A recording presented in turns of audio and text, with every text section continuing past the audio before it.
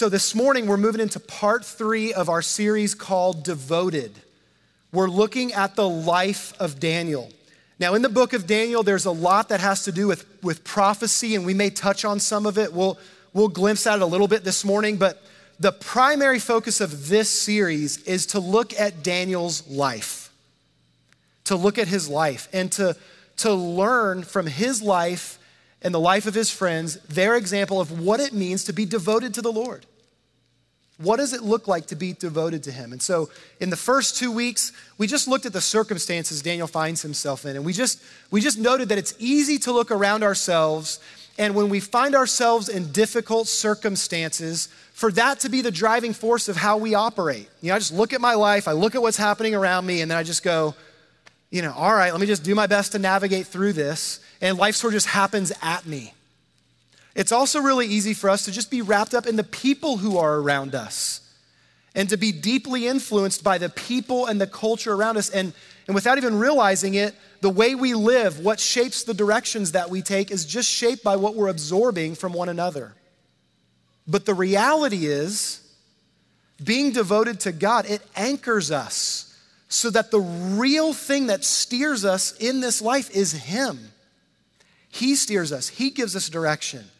And so as our character is shaped in the middle of any circumstance, in the middle of a culture that runs in direct opposition to Jesus, I can find myself anchored with a track to walk on by being devoted to Jesus Christ. So that was a rough sketch of week 1. Last week, we looked at some of the challenges that take place. When I decide to actually step into being devoted, like I can purpose in my heart I want to be devoted, but if we don't walk that out, it's like a New Year's resolution that fades after a few days. Actually walking out the process of being devoted to the Lord, that costs us something. And so saying a yes to Him is often gonna mean saying no to a lot of other things. Sometimes even saying no to other good things. But if they're pulling us away from Him, things are out of sorts. And when I'm saying yes to all of this, whether I mean to or not, I'm saying no to Him. But the opposite is also true. When I'm willing to look at my life and say, Lord, I want You to be my aim and my focus. And so I'm able to say no to things that distract me, that rip me off, by saying yes to You. And that resounding yes enables me to say no to the things I need to say no to. And so we looked at that aspect of being devoted, and that's challenging. And another aspect we looked at is the people around us. When we begin to purpose to live devoted lives, that will contradict people around us. Living faithfully devoted to Jesus is a narrow path, and few find it. And people outside of the church and inside of the church, when we walk a devoted life, that stands out, and it comes across as a critique. Now, I'm not saying we should judge or critique people. I'm just saying it will. When I live faithfully like that, people notice. But if we learn to walk well, that faithfulness with the Lord, He'll give us that wisdom to not compromise our devotion, but also not to settle for just being a condemning, judgmental person either. I can walk that road, loving Jesus, following Him, and my life, instead of being a critique, can be an invitation. Because as Daniel purposed to walk this road, 3 other guys took note. And they said, we want in on that. And so he had some companions that walked with him. All right, so that's where we've been so far.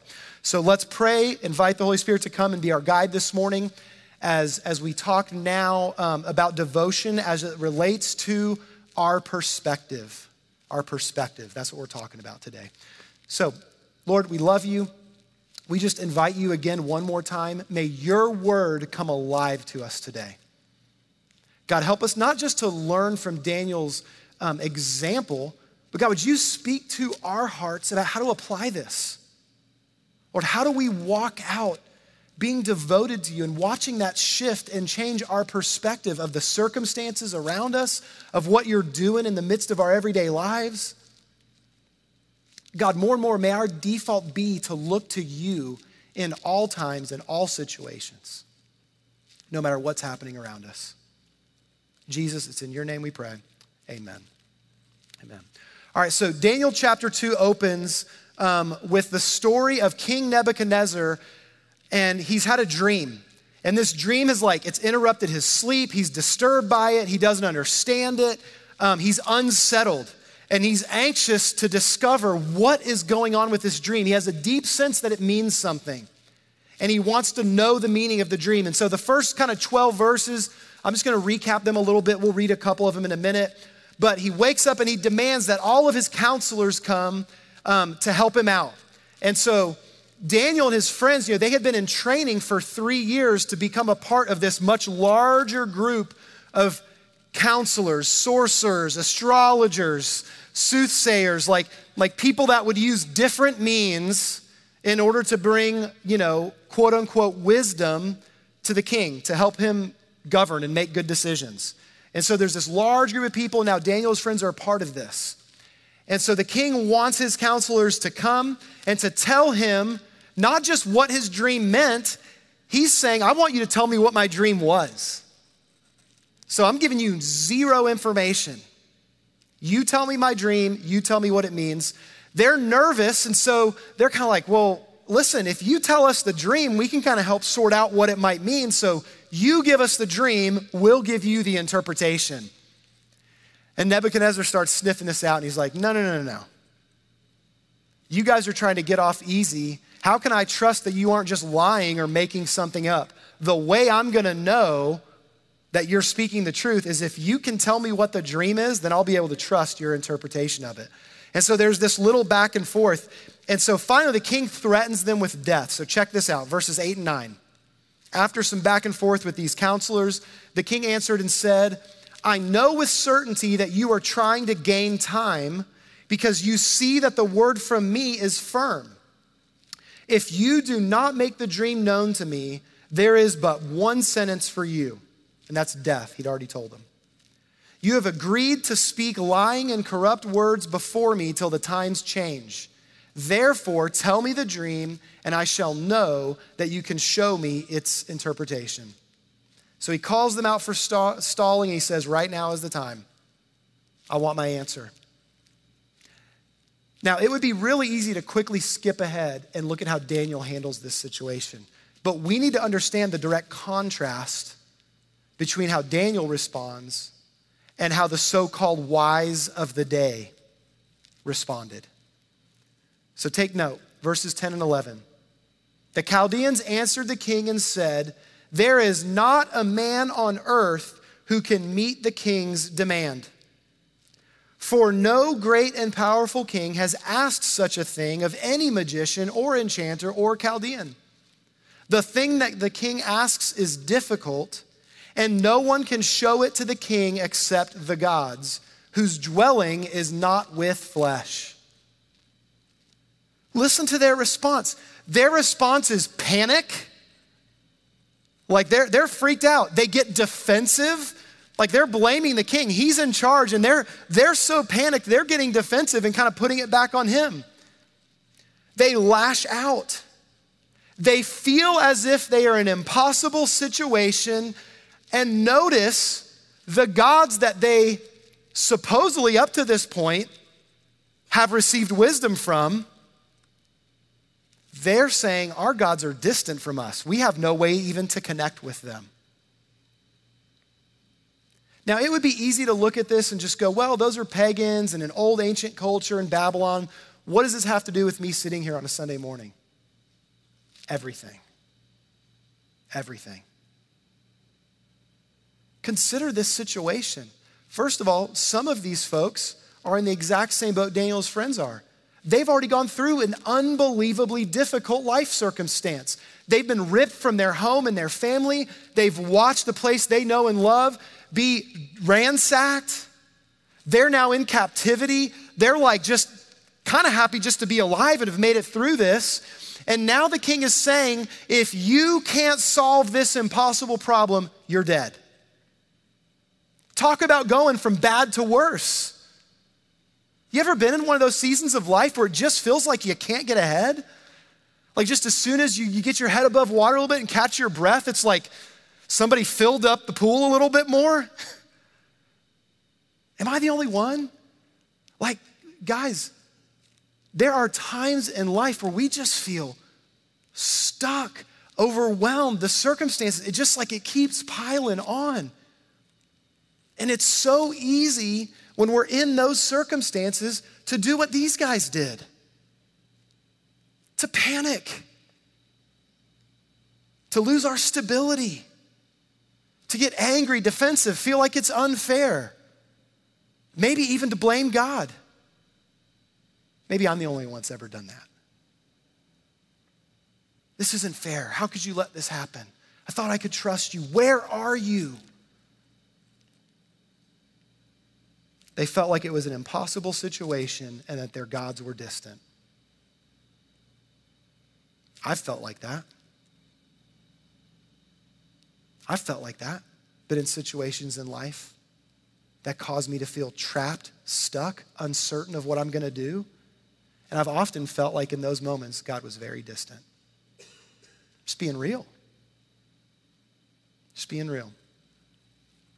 So Daniel now, he's about to face the consequences because these other folks had no answer for this problem. So we don't know exactly how many of the counselors came before the king, but it's at least evident from the story that Daniel and his friends weren't a part of it. I don't know if they were still kind of some lesser known guys. They were newbies to the crowd. They didn't get invited. But they're still a part of the same punishment. I mean, talk about feeling like that's not fair. That's not right. And so here's the situation Daniel finds himself in now, verses 12 and 13. Because of this, because of their response, not only is the king mad he doesn't have an answer, now they're blaming him for their inadequacy as his counselors. And so because of this, the king was angry and very furious, and he commanded that all the wise men of Babylon be destroyed. So the decree went out, and the wise men were about to be killed, and they sought Daniel and his companions to kill them. Unfair, arbitrary, devastating. God, for 3 years, we separated ourselves as best we could from this fallen, broken culture. For 3 years, we fasted from their food and their wine. At great risk to ourselves, we took that step, trusting you would see us through. God, we have held on for 3 years and been faithful to you. We've been ripped from our homes, and you did all that to bring us here and be killed? What was it all for? Like, is that real to y'all at all? Can you feel that? Have you ever been there? This is the situation Daniel's in. Look at his response. Look at the very next thing that he does. 14 and 15 now. Then Daniel replied with prudence and discretion to Arioch, the captain of the king's guard, who had gone out to kill the wise men of Babylon. And he declared to Arioch, the king's captain, "Why is the decree of the king so urgent?" Then Arioch made the matter known to Daniel. Man, there is a lot happening in those two verses. First of all, this guy Arioch, he's the captain of the Babylonian king's guard. Now, if that's not an intimidating enough position, his name means like a lion.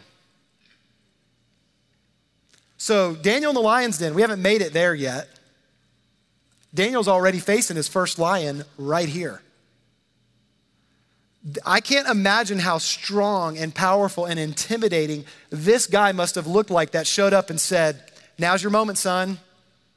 Your death is imminent. And like a lion, I'm here to destroy you." I mean, that's what just came in the room. That might make you a little nervous. That might give you a little pause. That might be a little intimidating. This is the situation that he's in, and yet Daniel replies with prudence and discretion. Check this out, prudence. Prudence has to do with the manner in which someone replies. So the way you reply, not just what you're saying, how you're saying it. In fact, the most literal translation of the word prudence, it means the upright and firmness of a tree. In other words, solid as an oak. Isn't that cool? Death is imminent. The lion is at the door, and Daniel's first response is to remain unshaken, to remain anchored like a stout oak, like a strong tree. Friends, that sort of perspective can only come from someone who's been devoted to the Lord. Because when I'm devoted to the Lord, you know what that means? It means that I am familiar with him.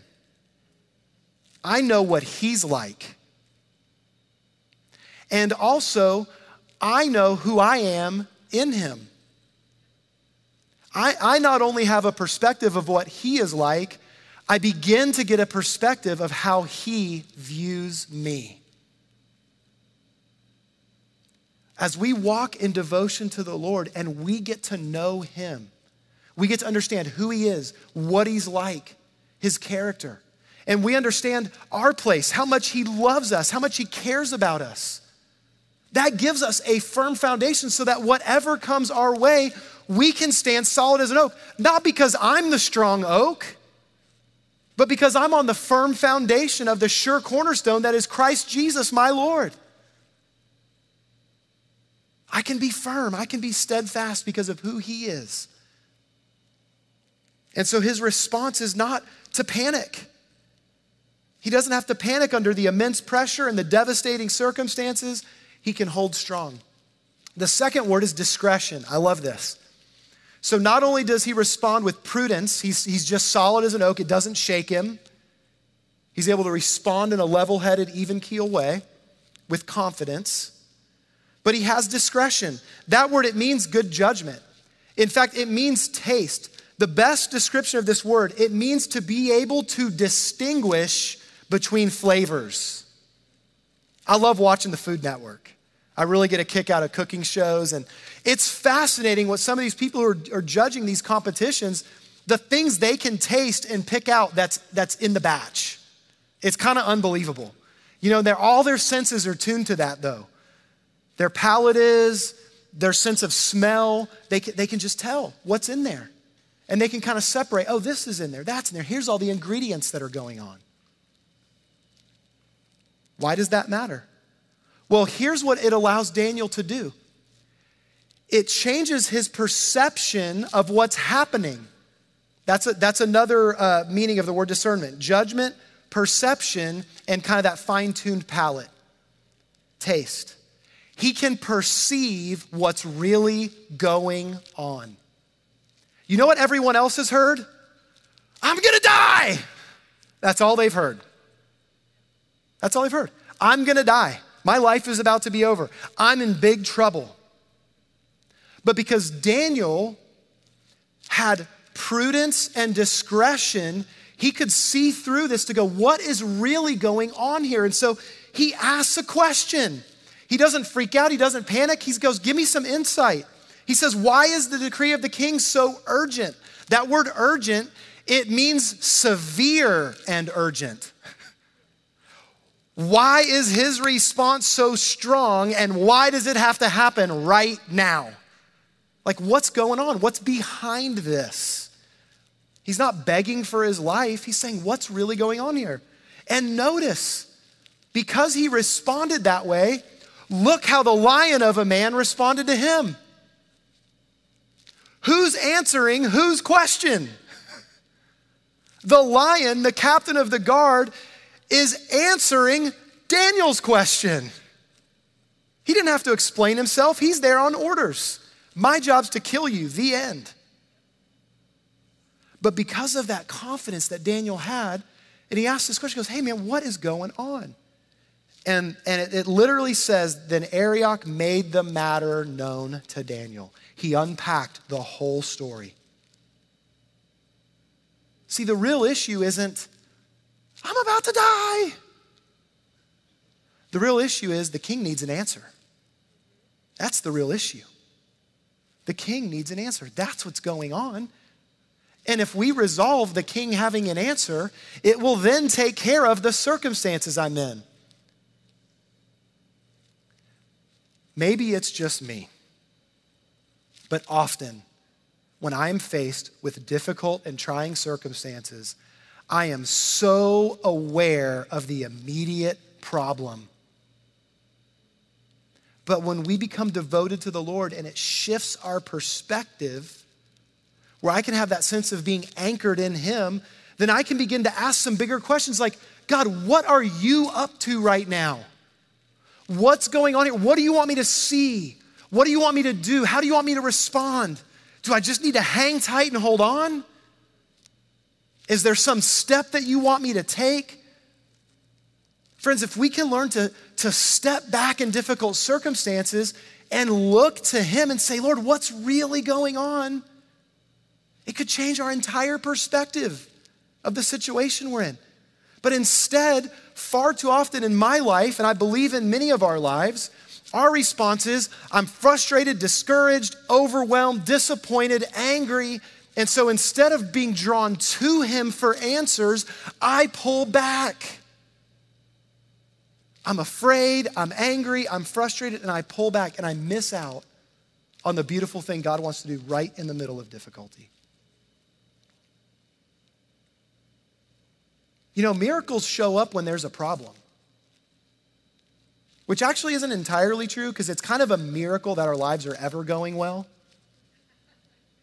Like when life is good and steady and solid, that's a miracle. We just don't acknowledge it as such. But the beauty of difficult circumstances is it can open our eyes to the miracle-working God who wants to move on our behalf. And then maybe when things are going pretty well, we'll be able to hold on to some of that perspective. God, what a miracle that I'm walking healthy, settled in my job, thankful for my relationships. I'm in a steady, even place in life. God, what a miracle that I'm there. Thank you for your faithfulness when I've not been there. Thankful for your faithfulness right now today. Perspective. What's our perspective? Secondly, not only does devotion shift our perspective, but devotion's go-to move is prayer. You want to shift your perspective, it's right there. Devotion's go-to move is prayer. Daniel now has a sense of what's happening, and he knows just what to do. Check this out, verses 16 through 18. And Daniel went in and requested the king to appoint him a time that he might show the interpretation to the king. Then Daniel went to his house and made the matter known to Hananiah, Mishael, and Azariah. You may know them as Shadrach, Meshach, and Abednego, his companions. And he told them to seek mercy from the God of heaven concerning this mystery. We need an answer to this question, so that Daniel and his companions might not be destroyed with the rest of the wise men of Babylon. You see all that the prayer encapsulates? God, we need an answer to this ministry, and us, ourselves, and all of our companions here, we need rescue. And so we're seeking Him for help. That's Daniel's response. So I want you to see three things here related to prayer. Okay? The context of prayer here. Number one, there's boldness. There's boldness. He hasn't even prayed yet. He hasn't talked to God about this yet. Not only did he already have boldness to look at the lion of a man, but he has boldness to go to a king who says, you're out of time. I don't want to be stalled any longer. Off with their heads. And he has the boldness to say, can I have some extra time? Can I bring you an answer? Boldness. Prayer emboldens us. The second thing we see about prayer, it's rooted in community. It's rooted in community. He goes home and he invites his friends in on the situation. There's a reason we practice this every Sunday. That's a brief little moment in our service, but it should be an anchor point in all of our lives. And it is an anchor point in the life of this church. We pray and we do it together. We link arms and say, God, we need you.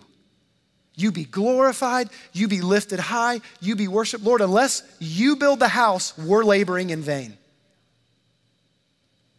Prayer is rooted in community. Now, we could do a sermon, if not a sermon series on that. And we've talked about prayer in the past. But I just simply want to say, at the root of prayer is relationship. Like prayer's talking to the Lord. And I love how he wants us to relate with, be in community with one another. And so prayer is this wonderful place where I can spend time communing with God. And when I link arms with other believers, we're doing it together. There's so much that brings disunity. What if we practice more the things that bring unity? Coming together in prayer is powerful and it's unifying. And friends, this is so cool to me. When I first started preparing for this series and I was looking up the word devoted, when the word devoted shows up in the New Testament, the overwhelming majority of the time where the word shows up, it is directly connected with God's people being devoted to prayer. I want to give you a sense of this. I'm going to do this quickly. I'm going to show you 3 from the book of Acts and a couple from Paul's letters. Acts 1:14, they're waiting on the presence of God to empower them and equip them to be who he's called them to be. And it says, all these with one accord. There's community, and they were devoting themselves to prayer. They were in community, devoted to prayer. That word devoted in the New Testament, it means steadfast, faithful. It means continuing. There's a tenacity to it. There's a habitual nature to it. This is a part of who I am and what I do. And the body of Christ was called to do this in community. Acts chapter 2, verse 42. So they go from the 120 in the upper room to the church being born and 3,000 people getting saved. And now immediately begins to describe the atmosphere of these 3,000 members of Jesus' body now. And it says they devoted themselves to some things. Acts 2:42. And they devoted themselves to one of the things in the list is prayer. There's like 2 or 3 things mentioned. The word of God, being in fellowship with each other. They devoted themselves to consistent time together, and they devoted themselves to prayer. Acts 6, verse 4. The leaders of the church, the people who were called to govern and bring oversight of the body of Christ, they began to realize how busy it was to love and to serve and to take care of this church community. And so they began to invite other people in the church community to step up and serve and be a part of what was happening, because they said, as the leaders, we can't neglect this. Acts 6:4. But we will devote ourselves to prayer and to the ministry of the word. Before we go do anything, we've got to be in the presence of God. Now, Paul, Romans 12, verse 12. Rejoice in hope. Be patient in tribulation. Be constant, devoted. It's the same Greek word. Be constant in prayer. Rejoice in hope. Be patient in tribulation. This is like describing Daniel's response. Colossians 4:2, last one. Continue steadfastly, same word, in prayer, being watchful in it with thanksgiving. Man, the only way I can possibly be thankful when things are difficult is by being in God's presence. The only way I can possibly be thankful is being in the presence of my friends. This morning we came in and y'all, I was like frustrated to the max. I already knew we were coming into a hard situation this morning, and we got in and there's just a curtain right there. That's pretty simple. It took us 5 minutes to set up. But there was all this junk lined up along the wall in there, and it's like, you already won't let us use the hallway, and now the room we're gonna gather and worship in has all this junk against the wall. I literally told Alex, I was like, man, I'm seeing red this morning. I'm hot, I'm mad. And so Alex was like, we need to stop and pray. And I'm gonna butcher it a little bit, but in his prayer, he just prayed this little thing. He's like, Lord, even if we're seeing red this morning, would we see the red that covers? Your blood that covers. And it was just, I don't even know that he meant it this way, but it was a moment of conviction. It was like, hey buddy, get your sight right. And it's like, how inconvenient is it to set up a curtain? And honestly, we don't even need the curtain, it's fine. Like, we're gathering to be in the presence of Jesus. We're gonna pray, we're gonna worship, we're gonna spend time in his word. There's people being persecuted for their faith right now. There's people hiding in whatever place they can possibly find to be dedicated to the fellowship of the saints, to the worship of God and prayer. Like, brothers and sisters of ours are doing that right now. And I'm seeing red because of the inconvenience of some old copiers on the wall.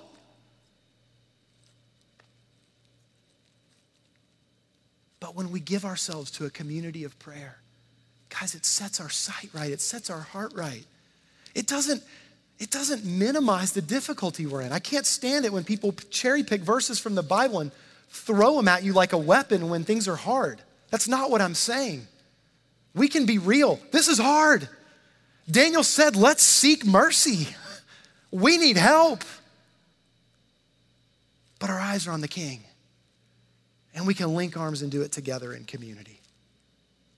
So prayer, it gives us boldness. Prayer is to be anchored in community. And finally, there's this beautiful dance between boldness and humility. See, prayer, in fact, is at the very intersection of boldness and humility. James talks about this in his letter, chapter 4, verses 5 through 10. He's talking about things kind of being a mess and the turmoil that comes on, and maybe even disarray in our personal private lives, struggle with sin, but also even just disarray in the body, like we're frustrated with each other. Things just aren't going well. And he goes, hey, let's get our perspective back right. God wants us to be in his presence. He wants our attention. He wants our devotion. Look what he says. James 4:5. Or do you suppose it is to no purpose that the scripture says he yearns jealously over the Spirit that he has made to dwell in us? God longs to connect with us. Verse 6, but he gives more grace. Therefore it says, God opposes the proud, but gives grace to the humble. He's quoting from Proverbs there. God opposes the proud, but gives grace to the humble. Look at all these words that then begin to describe how we can walk out humility. First one, submit. That's a humbling act, to submit to someone else's authority and leadership. I hate that. I want to call the shots. I want to make the decisions. Verse 7, submit yourselves therefore to God. How else do I walk in humility? Resist the devil and he will flee from you. When I'm in charge, it's really easy to say yes to those temptations. Resist. Verse 8, draw near to God and he will draw near to you. That is the proper order. I have said in my life, God, where are you? And I think there's something real in a prayer like that. Like, that's okay, right? Jesus cried out on the cross, my God, why have you forsaken me? Like, it gives voice to feeling that sense of distance. But when Jesus prayed, he didn't stay there. The last thing he said was, Father, into your hands I commit my spirit. I'm entrusting my life to you. And so that's humility. Draw near to him. He will be faithful. He will draw near to us. Be wretched and mourn and weep. Let your laughter be turned to mourning and your joy to gloom. I can be real when I'm down. That's part of this. But the other part of this is it's about your sin nature. It's about your flesh. It's about when you're off track, mourning the fact that, like, man, my response is off. I'm selfish. And God, I'm heartbroken over that. Verse 10, humble yourselves before the Lord and he will exalt you. We already referenced this a little bit last Sunday, but see, Daniel comes in prayer and in humility, putting his life at the mercy of God. God, we're seeking your mercy and your direction in this situation. I'm not going to try to solve this, find my way out of it. I'm trusting you. And he comes in prayer, in humility, and entrusts himself and his situation to the Lord. I said boldness and humility go hand in hand because here's the beauty. It's what the writer of Hebrews tells us in Hebrews 4:16. Let us then with confidence draw near to the throne of grace, that we may receive mercy and find grace to help in time of need. God's already extended mercy. My Savior Jesus has made a way. I'm not coming in boldness because God owes me something, or I've been really faithful and good and, I've been walking the straight and narrow, so he needs to answer this. No. I come in with humility, but also confidence. Not in myself, but in my Savior. Jesus makes a way for me to draw near to God, and the Lord draws near to me. And so Daniel and his friends committed themselves to prayer. And watch what happens next. Just the first half of Daniel 2:19. Then the mystery was revealed to Daniel in a vision of the night.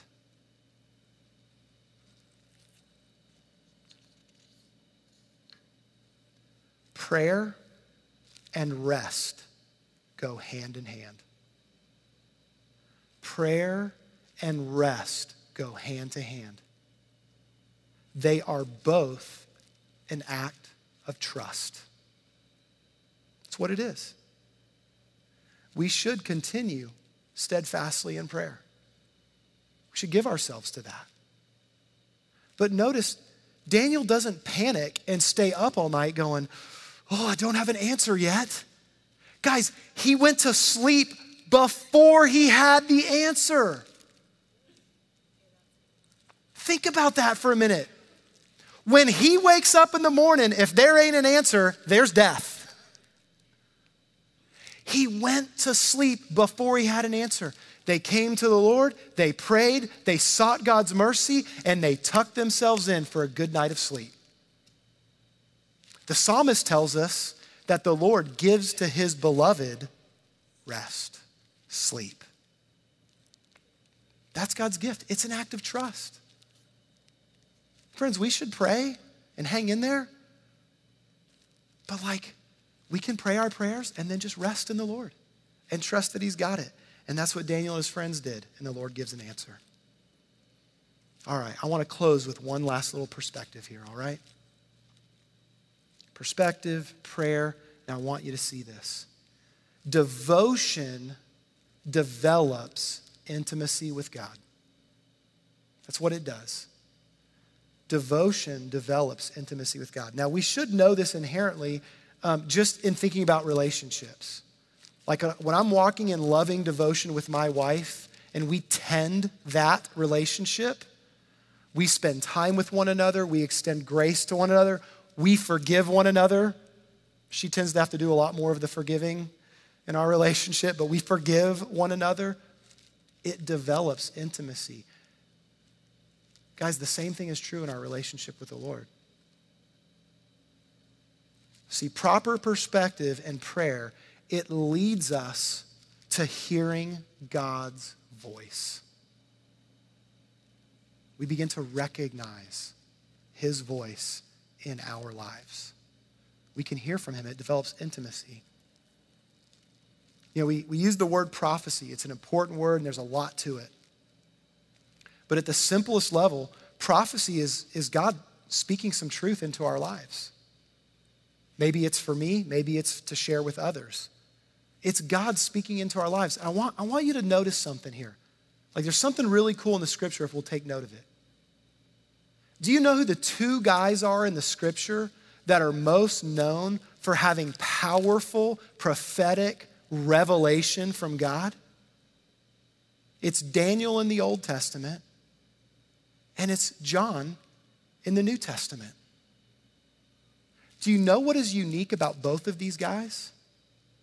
They are described as people who God loved. They had intimate love relationship with God. And a byproduct of that was divine revelation.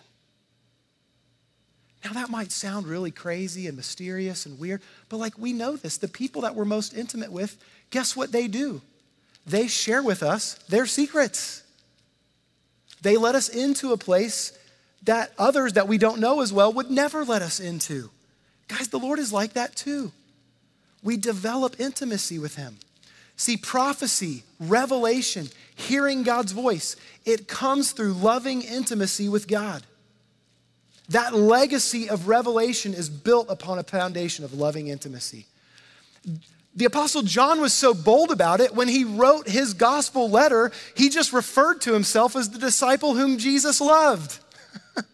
Now, I can look at that as cocky or arrogant or prideful. I just look at it as a guy who is secure. He is rooted in the love God has for him. And he knew it. Well, that same thing is true of Daniel. Don't just take my word for it that Daniel was greatly loved. I'm going to read these off fast. But I want you to see this. In this own book, Daniel, it's mentioned several times. Daniel 9:23. Each of these instances, he's receiving prophecy or a vision. In each instance. Daniel 9:23. An angel speaking to him and says, at the beginning of your pleas for mercy, a word went out, and I have come to tell it to you, for you are greatly loved. Therefore, consider the word and understand the vision. You're greatly loved. God wants to speak to you. Next chapter, Daniel 10, verses 11 and 12. And he said to Daniel, said to me, O Daniel, man greatly loved, understand the words that I speak to you and stand upright, for now I have been sent to you. And when he had spoken this word to me, I stood up trembling. Then he said to me, fear not, Daniel, for from the first day that you set your heart to understand and humble yourself before God, your words have been heard, and I have come because of your words. Daniel receives a message from God in the midst of difficulty, in the midst of a troubling situation, in the midst of seeking guidance, and it's rooted in a love relationship. And then finally, Daniel 10:19. And he said to me, O man greatly loved, fear not, peace be with you. See, that's what love does. It casts out fear and it brings peace. Only the love of God can cause us to sleep in peace when facing certain death the next morning. But Daniel was anchored in that. And so he was able to, as the verse says here, be strong and of good courage. And as he spoke to me, I was strengthened and said, let my Lord speak, for you have strengthened me. Daniel was rooted in the love of God. His devotion had developed intimacy with God. And the Lord would speak to him about what was happening, about what was going on. I want to close with these verses. So Daniel receives this revelation from the Lord, and now watch his response to receiving revelation from God. Back to Daniel 2:19. Then the mystery was revealed to Daniel in a vision of the night. Then Daniel blessed the God of heaven. It didn't say Daniel ran and woke his friends up and told them, hey guys, I've got the answer. It didn't say he quickly went and strutted in and said, oh king, I got this. His first response was to communicate his love and gratitude back to God. That's some loud rain right there, isn't it? And so then I just want to read this to you. He listened to him pouring his heart out to the Lord. He's trusted him, he's prayed, he's received revelation, and now he's just thankful that God has done this. Verse 20, Daniel answered and said, blessed be the name of God forever and ever, to whom belong wisdom and might. He changes times and seasons. He removes kings and sets up kings. He gives wisdom to the wise and knowledge to those who have understanding. He reveals deep and hidden things. He knows what is in the darkness, and the light dwells with him. Now, watch. He's declared in a broad sense who God is, how incredible he is, what he does. And now he addresses him in a very personal way. To you, God of my fathers, I give thanks and praise. For you have given me wisdom and might, and have now made known to me what we asked of you. For you have made known to us the king's matter. God could have given Nebuchadnezzar all the answers right up front. It could have saved a whole lot of trouble. It could have eliminated a whole lot of stress. But he gave Nebuchadnezzar this bit, and he wanted to see if there was someone devoted to him that would entrust him for this. And because Daniel walked in intimacy and love with God, received this gift, glorified and praised the God that he loved, he was able to come and offer something that impacted the lives of many, including the life of King Nebuchadnezzar, who God is after that man's heart. And Daniel got to be a part of it. See, before anyone else knows anything, Daniel stops to glorify God. It's specific, it's personal, it's the language of love. I want to close with just this silly example. Have any of you guys been watching the Olympics? So we've been enjoying that. We try to watch in the evenings as we're able. And one of the really bizarre things that they try to do, like for example, they'll take a swimmer right out of the pool and they're exhausted and can hardly catch their breath. And they put them on camera, and it's bad enough they're interviewing them. But have you seen them do this thing where they're trying to show them a video of their family back home and get them to have a conversation with their parents, their spouse back home while we're all watching on live TV? And what's really fun to watch happen is it doesn't work. They won't even really do it. They kind of just like refuse. It's just they're like, oh, hey mom, love you. But they're like, tell them how you're really feeling right now. They just don't do it. You know why? We all don't get to be a part of that. They get to go home on the other side of everything they have gone through. I get to watch on TV for a few minutes. You know what it costs me? Nothing. Popcorn, laziness. I don't even have the first clue what it's cost them to win that gold medal, to win that silver medal, to not quite make it, but still be acknowledged. But there are those who know. There are those who know them. They know the heartache. They know the struggle. They know the injuries they know what it's cost them to get there. They know the moments of struggle and failure along the way. And you know, the rest of the crowd doesn't get to see that. They get to go home in their own good time and be face to face with those who love them and look each other in the eye and communicate things even beyond words. There's just understanding. Like, you know what it took. It cost you something to walk this road with me and support me. And you know what it's cost me to be standing here. And we can celebrate together in a way nobody can understand. They understand the beauty of tears of joy. Like, what is that? Why do I cry when I'm happy? Because it costs something to get there. Jesus was able to get through the journey of the cross for the joy that was set before him. But it still cost him.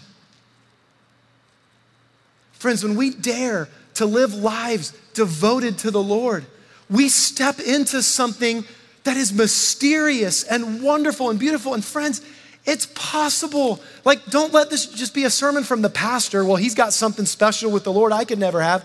No. Don't settle for that. Don't settle for Sunday attendance and just a religious experience and checking off the box. You are known and loved by God. And he's designed you to know him and to recognize his voice in your life. And he longs to draw near to you as we draw near to him. We were made for intimacy with God.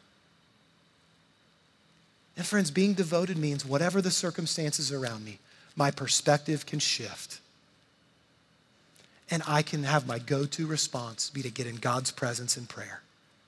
Humbly, boldly, linking arms with other fellow sojourners. And as we grow and develop that relationship, little by little, step by step, moment by moment, we become familiar with the presence of God, with his voice in our lives. Prophecy isn't about, look at me, I got a word from the Lord, thus saith the Lord. It should be the most humbling thing in the world to hear from God and maybe speak some word of truth or encouragement into somebody's life.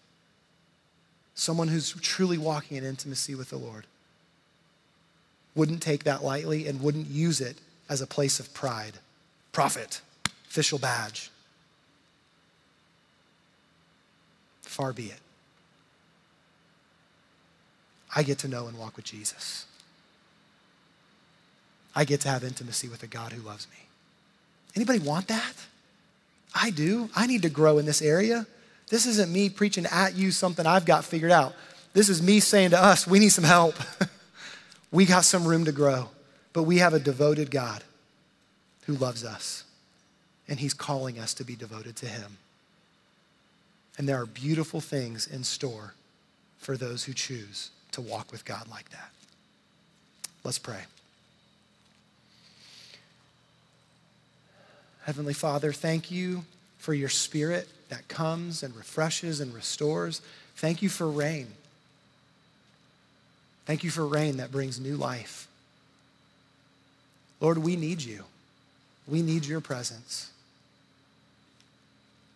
God, would you help us in whatever circumstances we're in as we purpose to live lives devoted to you? God, more and more would you shift our perspective.